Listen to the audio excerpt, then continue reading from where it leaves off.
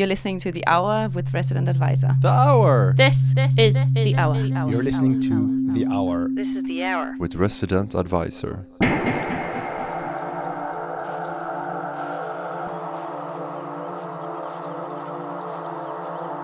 Hello and welcome to The Hour, RA's blend of documentaries, discussion, interviews and lots of other things besides.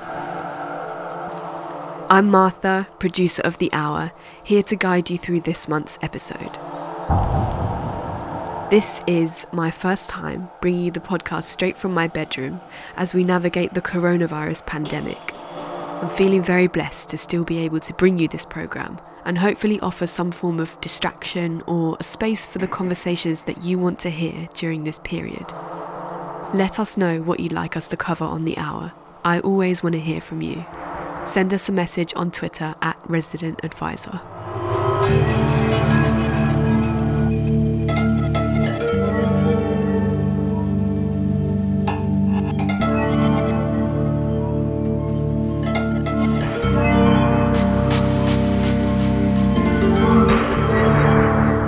This edition is a tribute to the much-loved music-making software FL Studio, also known as Fruity Loops. This digital audio workstation, or DAW, was developed in the late 90s in Belgium by a company with its roots in gaming called ImageLine. The software later became integral to the development of Britain's underground music scene, as producers like Dexplicit, Darky Freaker and Plastician, amongst others, used Fruity Loops to create iconic instrumentals that galvanised grime and dubstep. The programme has gone on to receive global recognition from super producers like Metro Boomin, Lex Luger, Avicii and DJ Mustard. I don't make beats myself, but I could hear the world's soft spot for Fruity and wanted to celebrate it, and to get a better understanding of its legacy and impact on the music I love. I know most of you are stuck at home right now, and perhaps you're thinking about having a go at making some music. Fruity Loops could be a good place to start. Earlier this year, I spent some time with people who are passionate about FL. Over the next hour, you'll hear thoughts and stories connected to Fruity Loops from Pearson Sound, Mushimo and Blacktown.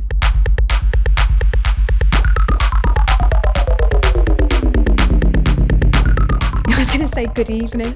The first step in my celebration of FL was to see it in action. Before London went into lockdown, I went to Emma's home studio to see how she uses Fruity. Emma is an artist, DJ and FL fan who also heads up Producer Girls, an initiative that encourages more young women to take up electronic music production. So I have come to South London to meet Emma in your home studio right now. Thanks so much for inviting me in. I'm very excited to see how you do things in FL. Well, lovely to see you, Martha. Thank you for coming and ready to reveal some trade secrets. Okay, so you have just loaded up Fruity Loops. Yeah. Is this like something that you do every day? How connected are you to FL? At the moment, I'm very connected. I've been seeing a lot of it and actually had a bit more time to kind of explore more of it as well recently as well. Wicked. And when did you first come into contact with Fruity Loops? I can remember it very clearly actually. My friend Paul kind of said, look, just use Fruity Loops, it will get you started quickly. I went round to his house first just to have a look on his computer and he literally loaded up Drum Mega Pack 2, which some people might have heard of. It's kind of like quite a popular free drum sample pack. And he kind of went to make a cup of tea, and when he came back I'd already got a loop going which he was like, what the hell is that? And I was like, Victorian grime, because it was like a bassoon in like the sequencer and like a clap and a gunshot. And then we just couldn't stop laughing. And then I was kind of like, oh my god, this is actually fun, like, and you can just invent things immediately. And he put a cracked copy on my laptop. And then when I graduated and I wanted to kind of continue taking it seriously, I asked for it for Christmas. The kind of cheapest version is like 70 quid, I think. And then, yeah, the rest is history, I suppose. Okay. And recently, what have you been using Fruity Loops to make? The last thing that I've been using it for is a short film soundtrack. And I've successfully done it and it's been approved and everything and submitted, and the director's very happy with it. There was an initial point, even though I knew it was capable of doing it, of me thinking, is this possible? Because everything you hear is Logic or Pro Tools. Like, I did a short course at Goldsmiths, and kind of every 5 minutes the teacher would keep turning to me and saying, sorry, what is it you use again?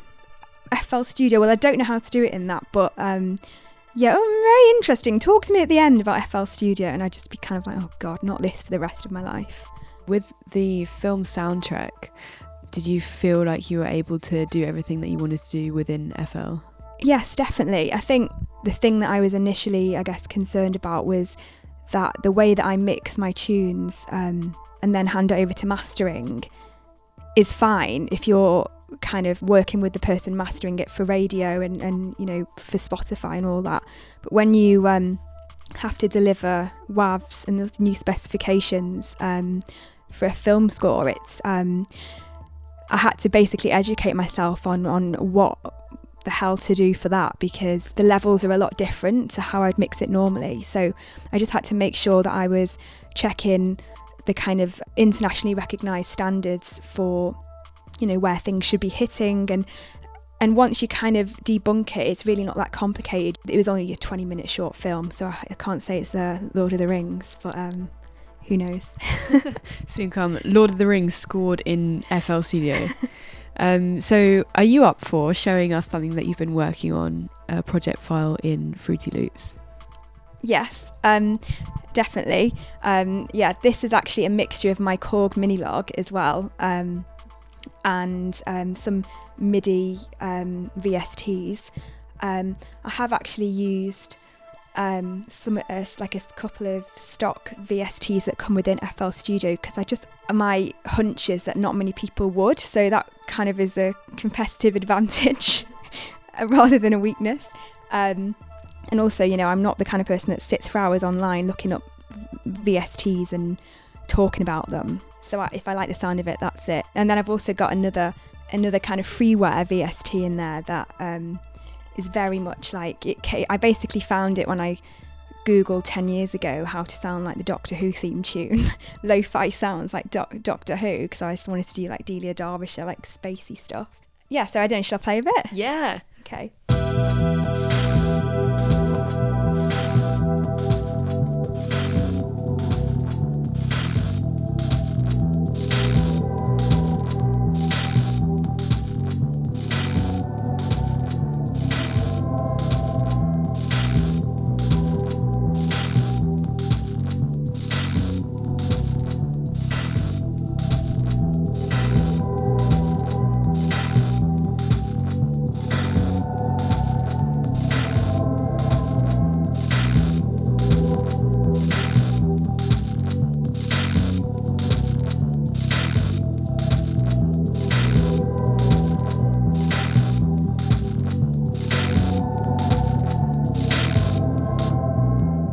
You're the first person to hear that, actually. Wow. It sounds wicked. Another Fruity Loops banger on the way.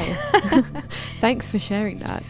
Would you talk me through what you've got laid out on the screen there? Yeah, sure. So the thing that I like about this kind of sequence of view is the fact that you can layer kind of MIDI, audio and automation all in the same window. Like what I've noticed with other DAWs when I've kind of had a bit of a gander is that things aren't immediately, all to my mind, as accessible. Just play pattern 2. Oh yeah, that's like a MIDI little synth going on. Yeah, I just find it easier to keep the drums separate and keep the melody separate, and then you can see underneath the kind of swelling synth that was kind of pulsing in the background kind of comes in here and gets louder. That's off the Korg synthesizer, and I recorded it kind of straight in audio, kind of setting the tempo on the synthesizer to the same as in the workspace. And the reason why I kind of did it in audio as opposed to MIDI is because I just think that kind of human touch of actually kind of twisting the filter, it's a little bit more responsive, and it's not something that I've historically done. I've always just clicked in like my entire Blue Gardens album was basically clicked in with a mouse, which is fine, but that gets really boring. Yeah, that's hard work. Yeah, I think I was going through some kind of strange kind of like phase when I was doing that, but I don't know where that patience went. I think it's because I was working like 12 hours a day, and I just battened down the hatches when I got in, and I was just like click, click, click. What else do you like about using Fruity Loops? It really comes into its own when you're under pressure. I've always had a creative idea, some kind of surge of like emotion or inspiration. When it arrives and you just want to sit down, it will facilitate that, and you don't end up just sitting staring at a screen forgetting why you even turned it on. It's just very accessible, really.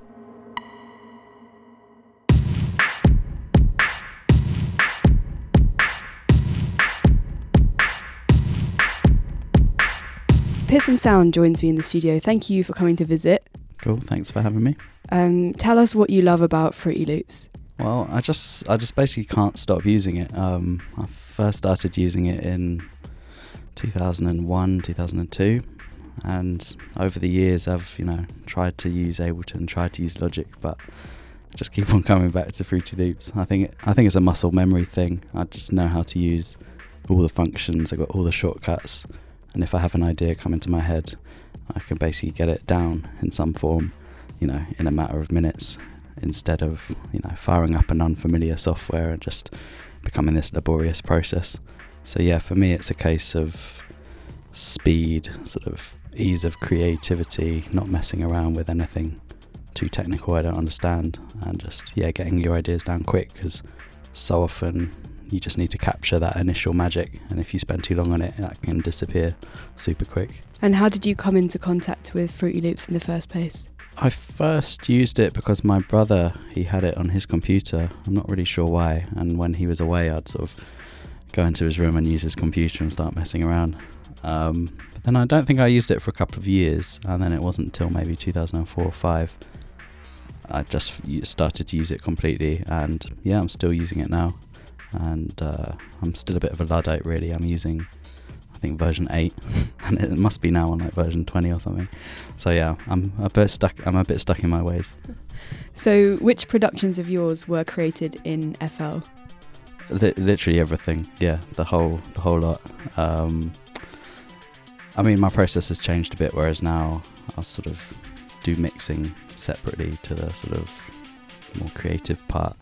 So I'll export stems and then mix in Logic and whatever. And that's not to say anything about the sound of Fruity Loops. I just kind of like separating the process out. But yeah, literally everything else would have been created in Fruity. Wow, major. How intrinsic do you think this software has been to the development of the UK's underground music scene? Well, I think it's totally crucial. From my experience in the sort of dubstep scene, it was definitely the software that everyone used. Someone like Scream was a big user of it back in the day. One thing I was thinking about was just the default tempo is 140 in Fruity. I'm not really sure why. Maybe like back from the trance days, people making hard trance, they thought 140 would be a good place to start. But yeah, I think that's actually quite significant. I was reading an interview with Wiley, and he was actually talking about that as well. You open up Fruity and it's straight to 140, and I think that's why actually the music from grime to dubstep has been at that tempo, is because of Fruity Loops. So I'd say that's pretty significant. Yeah, that's crazy to think. But I'd say impact wise as well, I guess maybe there's a lineage of people passing down installation files. Someone's older brother like myself, or siblings are giving them software or passing around cracked installers and whatever. I think that could have something to do with it as well, and not to mention that Fruity Loops as well was significantly cheaper. If you were going the legit route, you could spend about, I think, £100 and you'd have it for life, whereas Logic I think must have been 3 or 4, and Ableton, which is relatively recent, is still a couple of £100. So yeah, for £100 you can basically have a legit copy for life. in just the whole interface of the program, you sort of open it up and everything's quite sort of bright and colourful and almost quite intuitive and sort of stripped back. And sure, it has more powerful features that are maybe slightly lurking in the background, but on the sort of immediacy of it, you can open up the drum sequencer, get a rhythm going within seconds, which you can't really, from my experience, do as easily in other software. So I think for drum programming, Fruity Loops is still pretty unparalleled in just the way it works. I wanted to get a better understanding of how FL became so integral to the development of the UK's underground sound. Blackdown, aka Martin Clark, is a self-described bass music enthusiast who has observed the culture unfold through his blog and through his label Keysound. What was your first introduction or meeting of Fruity Loops? It was probably early dubstep producers and grime producers using it. My introduction was probably the music they made, but as I dug deeper, they were using it, and particularly Benga and Scream leaps out as the guys that were using it. So you ask, who are these guys? What's that music? And then what are their names? And then how did you do that? When they came through, they were a different generation to the guys who were forming dubstep. And they had a different tool, which was Fruity Loops. So what was the process from hearing their music and figuring out how they made it? That's sort of telling the beginnings of my story of exploring this dark garage Croydon sound. So particularly that's not especially tied to Fruity Loops, but it's a process of me finding records from one distributor that was doing this. I went to a photo shoot 20 years ago this April and met a bunch of the producers that went on to be the founders of dubstep. And so specifically with Benga and Scream, I remember their records appearing at Plastic People and Velvet Rooms and in Hatcher sets, and everyone was like, what is that? And the first time I heard that, Hatcher was like, I've got these two new guys. You don't understand, Martin. And that followed through, and obviously they made a huge proliferation of music quickly and easily in extremely large volumes of it, much of it which is now lost to hard drive crashes. But then I specifically went down and interviewed them for Mixmag, and that was the first interviews they ever did in the cafe next to Big Apple Records. And so that was kind of began that narrative of learning about how the tools they had and the sound they were making, which was kind of getting garage wrong in an interesting way. Okay. Could you help me get an idea of how Fruity Loops got introduced to the scene? How did people get their hands on it? Where did you get it from at that time?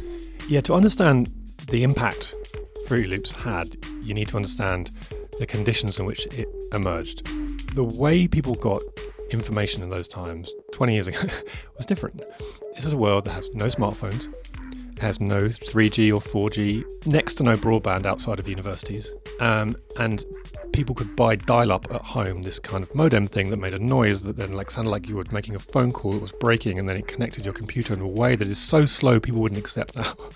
So the way people transferred information was regularly by burning CDs, which even they've become basically obsolete, CDRs, and even that was, you had to buy a CDR player. So it wasn't an easy transfer of software. Around that time, the backstory was mostly to make music, you needed an expensive physical studio. It was possible to run software. Fruity Loops didn't start that. There was Cubase, there was Logic.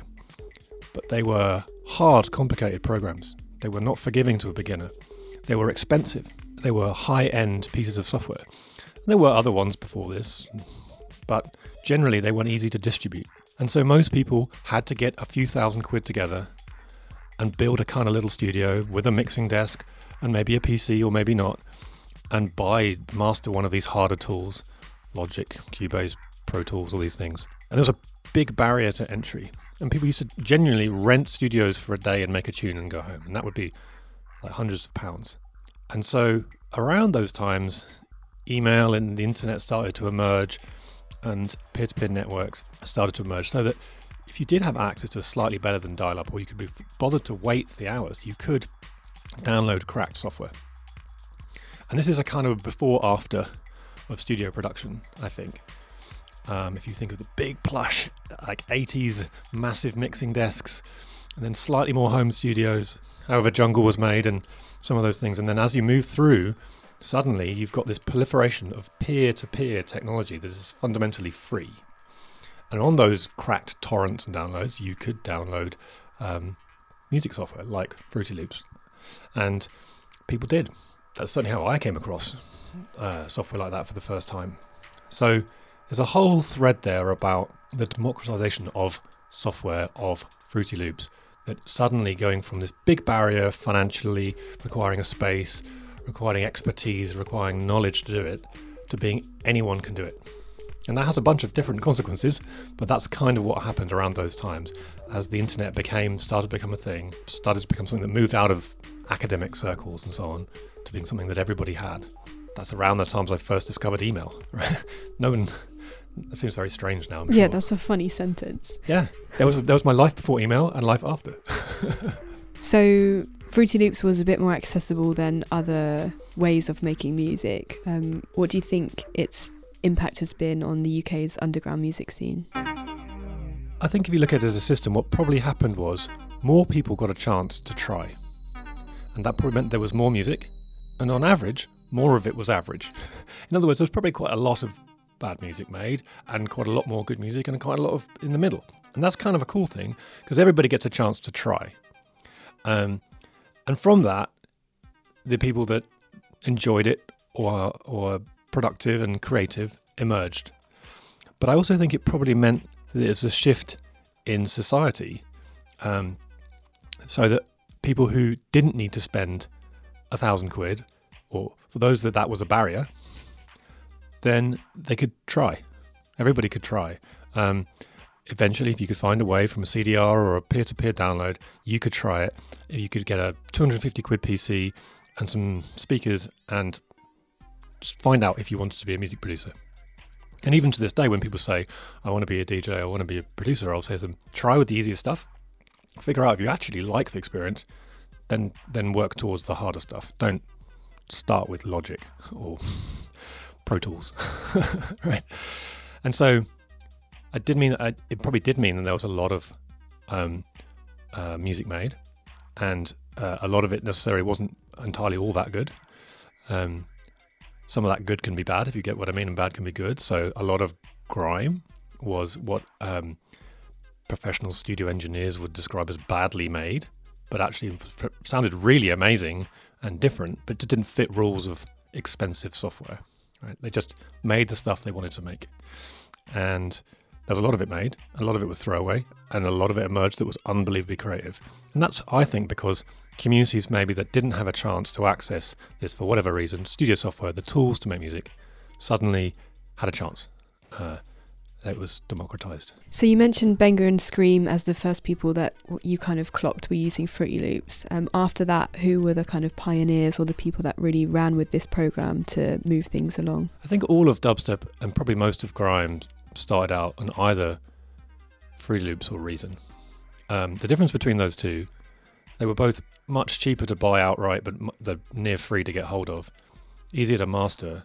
But Fruity Loops was extensible. So you could add VSTs. This sounds nerdy, but the difference is you're not as soon as you get a copy of it, you can add other capabilities to Fruity Loops. And the reason you couldn't do that, it provided you a bunch of capabilities, but it was constrained. You couldn't add other effects to it. I wonder if Fruity Loops had an advantage there. It had a trade-off. It means sometimes it ran slower, but you could keep extending it by things made by other companies and so on, keep going. And that's just another creative avenue. I think some of the grime guys started with pretty impressive studios, and there's a kind of a bit of a reverse myth about some of them. People always said, oh, Dizzy did this on this or that. Like, Dizzy was using Logic in school, so I've talked to his teacher about it. So, he was able to master that, and Wiley famously used hardware, perhaps because he had access to the budgets to buy it. But I'm sure a lot of grime producers used Fruity Loops and progressed through it. I bet a lot of dubstep and grime came through it that way. How would you say Fruity Loops made electronic music more accessible to produce? I think Fruity Loops gave anyone who wanted a chance to make music. Anyone who wanted to try and find out if they liked the feeling of the journey and the destination of making music, they could try it at very low cost or low friction. It didn't bewilder them with choices, too many choices, and it didn't burden them with cost or other things you had to buy or rent, like space, hardware and these things. You could do it in your bedroom or in your kitchen or wherever. And that's profound. Like that is a bit of a before after in music production. Do you think there's any significance in the software running better on like a PC? They don't even release an official Mac version until 2019 or something crazy. So the fact that it works better on PC is probably only significant because it, insofar as the opposite is not true. If the opposite were true, that it only worked well or at all on Mac, I think it would not have had the democratizing effect. Because if your laptop costs 1,000, 2,000, 3,000, then it's not going to reach people in all the different parts of society. So it's less that it didn't work well on Mac or wasn't available, more that it did on, basically, PCs are commoditized, right? They've had a race to the bottom on price. So everybody can buy one. That was the platform that did that. Apple didn't do that. So it was the fact that it was there, a bit like Android now. Everyone can get to it. And that made it accessible. Otherwise it would have been a friction. And just a friction that would have prevented it being impactful to the societal change. People just would not have, en masse, they wouldn't have tried it. But I'm sure they knew that.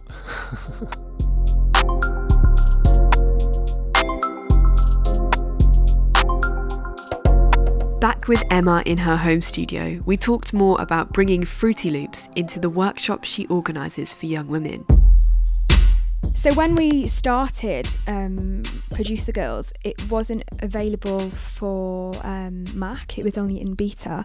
And a lot of creative people that kind of turned up were all on Macs, so it was a little bit like, oh God, you know, like here we are trying to like spread the good word of FL Studio and it's not quite on Mac yet. So we did also teach Ableton as well. But it's quite interesting actually. I think people who apply, I know for a fact that some people that applied to the FL Studio one did so because of the culture around it and producers that they liked that have used it, like PJam, for example, in Dexplicit. People actually applied because they like their tunes and they know that they're made on it. So it does have that certain amount of like mystique around it, I think, that people, or kind of, I think people warm to it quite well. So before a Producer Girls session, how does it work between all the teachers? How do you decide who's going to teach what? So Dexplicit and I use FL full time. Iconica, she started on it and now she's on Ableton, and I don't know what PJam, I think he might be on Logic, sorry if I'm wrong, Sean, but he started obviously years on FL Studio. So Dex and PJam were on drums. I was like, yeah, I'll do melodies, and I was like, yeah, well, I'll just teach Citrus. It's like a VST within FL. Actually, my first release was like all Citrus. Can we hear a bit of Citrus? Yeah. I quite like the bells on here. It kind of reminds me of Metro Boomin. I'm not going to lie, I have used it in my tracks. He does use FL. Yeah. Yeah. It has this, I don't know what it is, whether it's like the sound engine or what, but it just have this real like, just a nice sound. Everything has a nice sound to it. So yeah, you were telling me about how things work in a Producer Girls session. The key message is like, it is easy. Like, I don't know what this whole culture is of like, let's make out this is really complex and you need lots of money and, you know, and you're doing this wrong and all this kind of elitism that seems to be across every industry, not just music. But the main premise of the workshop was to say, you could actually make a hit tune in an afternoon. You know, many people have. And then what we realised from our kind of the way that we all use FL is we all use it completely differently. So I'd say, yeah, well, just try to do that. No, I just click that. And then, you know, then it's just there, isn't it? And Dex would be like, no way. I never seen that before. And then like, I'd be like looking at some, like he'd show me something and I'd be like, bloody hell, I only know 1/10 of this programme. But luckily that's all you need to know to actually do something. So you touched on like elitism, and that's like rife in electronic music. Why do you think FL sometimes people look down on it? I was talking to Dex about this the other day because for some reason it's come up quite a lot recently. And from his point of view, when he started producing grime and kind of inventing it as a genre when he was like 15, him and his kind of peers didn't have no one was sharing knowledge, and they just kind of got on with it and found that software and kind of taught themselves. So he was saying that, you know, in the start he didn't know about mix downs and stuff like that, but so he didn't even mix down POW, he said. He just kind of exported it, and that was that. And then when that kind of surge happened, there was some of the kind of old guard were quite a bit snobby about it. So, but he said it wasn't. The point he wants to get across is that it's not to do with the capabilities of the software. It was because they were like novices basically at that point, obviously, like making some of the most culturally important music that we've seen. And I think there's a bit of an overhang of this idea that it's not taught really in courses. It's always Logic and it's always Ableton or Pro Tools. And there's a bit of ignorance around it. People are saying that the kind of establishment, kind of the privileged kind of music tech people, they wouldn't have come up via that route because they wouldn't have had the same challenges or the same determination to create something for themselves, like a scene. So they've been watching from the sidelines, kind of turning their nose up at it without actually exploring the software or reading the manual or knowing that it is far more accessible and at least, if not more capable as the other DAWs. I do think it's a kind of, not only a kind of privilege-based criticism, but it willfully ignores the cultural impact of the software around the globe, everything it's done, particularly for young men, as well as, the entire user base, who've made some of the most important music of the last, 20 years. And to still carry those views in 2020, it's just kind of like, you need to kind of log off really and have a word with yourself, because why are you even listening to music kind of thing, like if you're going to just go around talking about the gear and not the people behind it and the ideas and the impact.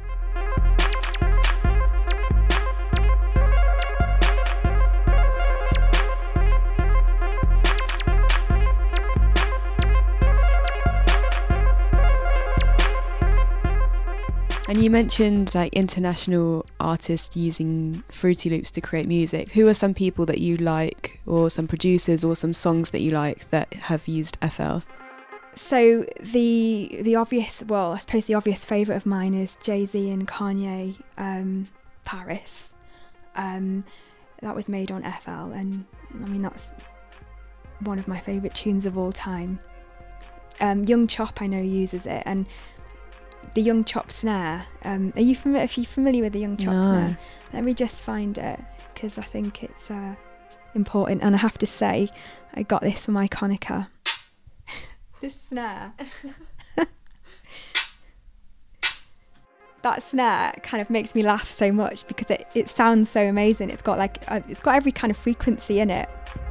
I presume Fruit Loops has got something to do with it. I don't know for sure, but I know that Young Chop uses it, and that's called the Young Chop snare.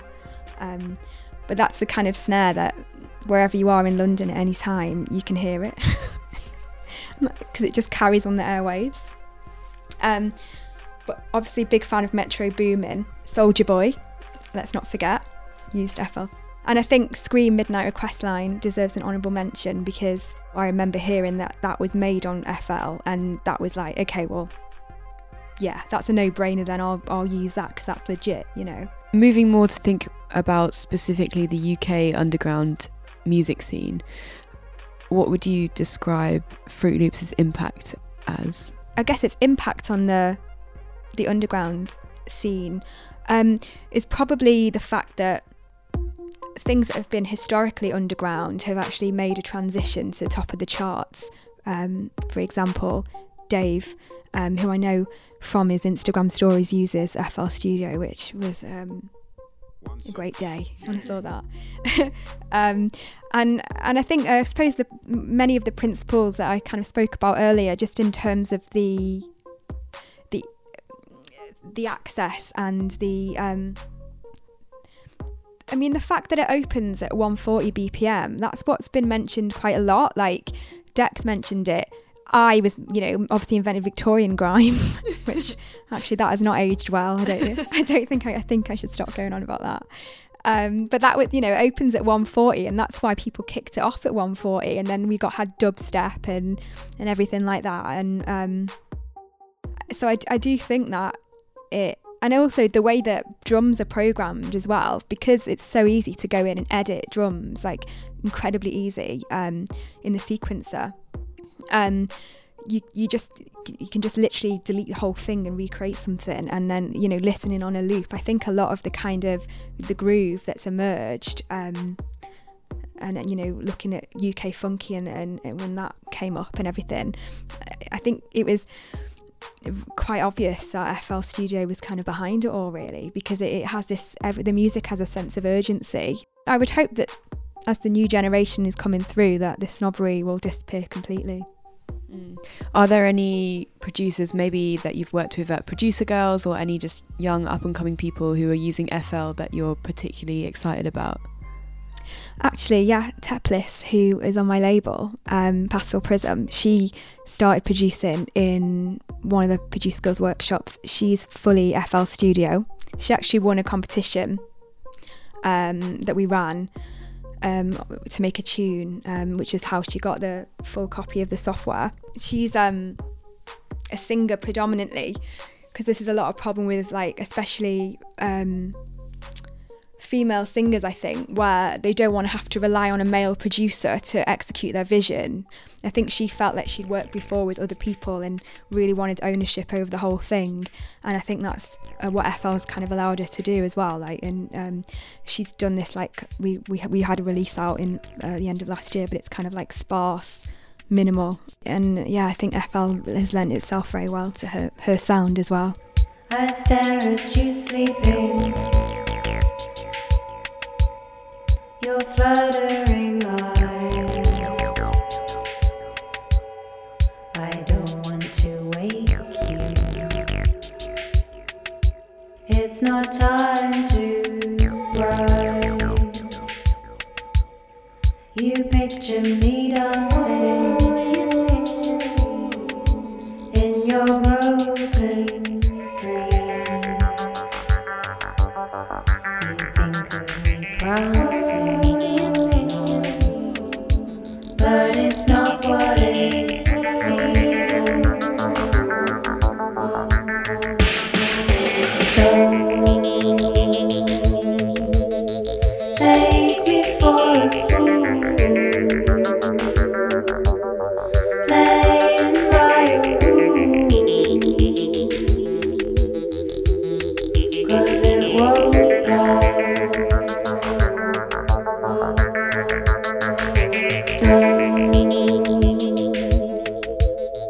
Tell me about your life, expecting me to cry, 'cause it won't pass. I was going to say as well, Here's Pearson Sound. in terms of impact, I forgot about the impact on UK music. A lot of the stock sounds in Fruity Loops are actually ended up in some really iconic records, like I think it's the sort of hip hop drum kit it's described as. A lot of those sounds are in tons of grime records, tons of dubstep records. There's some of the sort of weird vocal samples they have in there as well have ended up in, countless records as well. So yeah, just the very stock sounds have actually shaped really important UK music. Are there any in any of your productions? I've definitely used some of the drums at some stage, and maybe some of the vocoder they had a funny little text-to-speech plugin that you could use and make some sort of weird sounds. There was a time when Fruity Loops, it wasn't really taken seriously, it's seen as a bit of a joke program in like pro audio world, which is not necessarily a world you need to listen to, but I think it was seen as a bit of a cartoony sort of amateur program, and I think that's partly why they changed their name to FL Studio, to make it seem a bit more like professional software. And even today, people still, diss the sound quality of FL. They, say it doesn't sound as good as other software, which just isn't really true. I've done tests myself, and depending on how you're using it, if you're just exporting the same audio through FL, it sounds, to my ears anyway, pretty much the same as the other main software out there. So I think it's had a bit of an unfair reputation for being a sort of kids production tool, when as we've discussed, so much amazing music has come out of it. I think that proves more than ever it's obviously what you do with the equipment you use, rather than what other people think about it.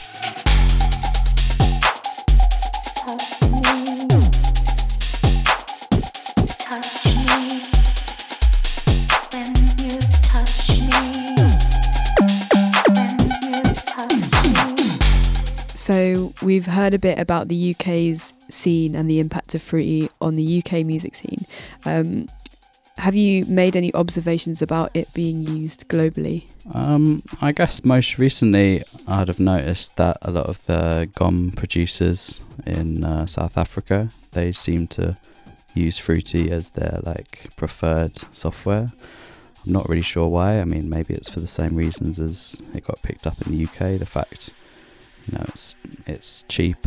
You can run it on a quite, sort of rubbish computer. It doesn't really take as much processing power as some of the others. So maybe that's something to do with it. But yeah, that's one part of the world I've definitely seen it being used recently. Hi, my name is Mishimo. I'm a beatmaker, producer from Pietermaritzburg, South Africa. I started using FL Studio in 2010, and I've been using FL Studio as my main DAW ever since. It's been an incredible journey. I've really enjoyed all of the updates so far. What made me gravitate towards FL Studio was the fact that the workflow was simple, and visually it was easier to see, and that was very important to me. That was a key feature for me because I suffer from low vision. And another thing that made me gravitate towards FL Studio is the fact that there was tons of material on YouTube that I could use and actually learn and sharpen my skill set. It's been an incredible journey using this software. I really love it. I encourage everyone to use it. It has helped me a lot. It has helped me connect with people from all corners of the globe. And I personally feel that FL Studio was God sent. Hopefully you're feeling inspired to give FL a go. I collected up a few tips and final thoughts from our Fruity Loops fans. I would encourage anyone to try it if they can, if they're interested, if they're curious. Find out if you like the journey and the destination of making music without huge expense or loads of really expensive training or whatever you might want to do. Instead, just do it. I would say explore what it can do yourself, and you can't learn everything that it does by reading the manual or looking at really convoluted YouTube tutorials. You have to literally make something, make anything, using the sounds that are in there, and then look at the effects and actually just put them on to the max to see what they do. Because if you don't have curiosity, then you will just know the basics, and that's fine, because that can give you a concise palette of your aesthetic. But I think you should be curious with it, because I certainly feel like I've learnt more in the last 6 months from it than I have in the last 12 years. So I would say, spend a bit of time with it is my number one tip. I'd be interested to see if the company that makes FL is at least a bit aware of the impact they've had, because you go on their website and these huge sort of Dutch trance DJs, and it seems quite removed from actually the people that we consider as having made a big impact in music through using FL. So it'd be nice to see if they can appreciate how important it's been.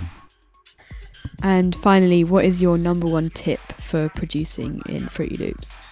The way I see a lot of bits of software or music production equipment, be it hardware, software, sort of drum machines and synths.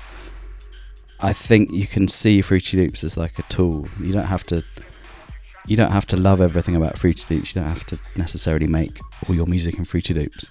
But if you see it as a tool, if you like the way you can make drums in Fruity Loops, then make your drums in Fruity Loops and export them into a different program. So if you see it more as a tool rather than something you necessarily have to do everything in, then I think you can get some really good results. Because of the accessibility and the way that it's rose to prominence, it's almost built a community behind it on a global scale of all the fans and everything, and people who probably don't even know what it is, like all the fans of all the kind of the rap music that's made on it, and the EDM. A lot of people are very happy listening to those tunes, and it can make a difference between a good day and a bad day. And the fact that it is kind of enfranchising a more diverse range of people because of its accessibility is kind of breaking down barriers, really. And I think that's what it's done, and I think a lot of popular culture can be attributed to it, and I think that the kind of innovation that comes out of it is kind of reflective of the innovative minds that use it, that aren't held back by a very complex looking opening screen that takes ages to load up and is very expensive. Another thing to mention is that if you do buy it, it's free lifetime updates forever, so it's not like you have to buy the new version that comes out, and like every other kind of software that's streamed where we're just now paying till we die. And I think that really, again, is quite symbolic of how they want people to use it without spending all their money on it as well.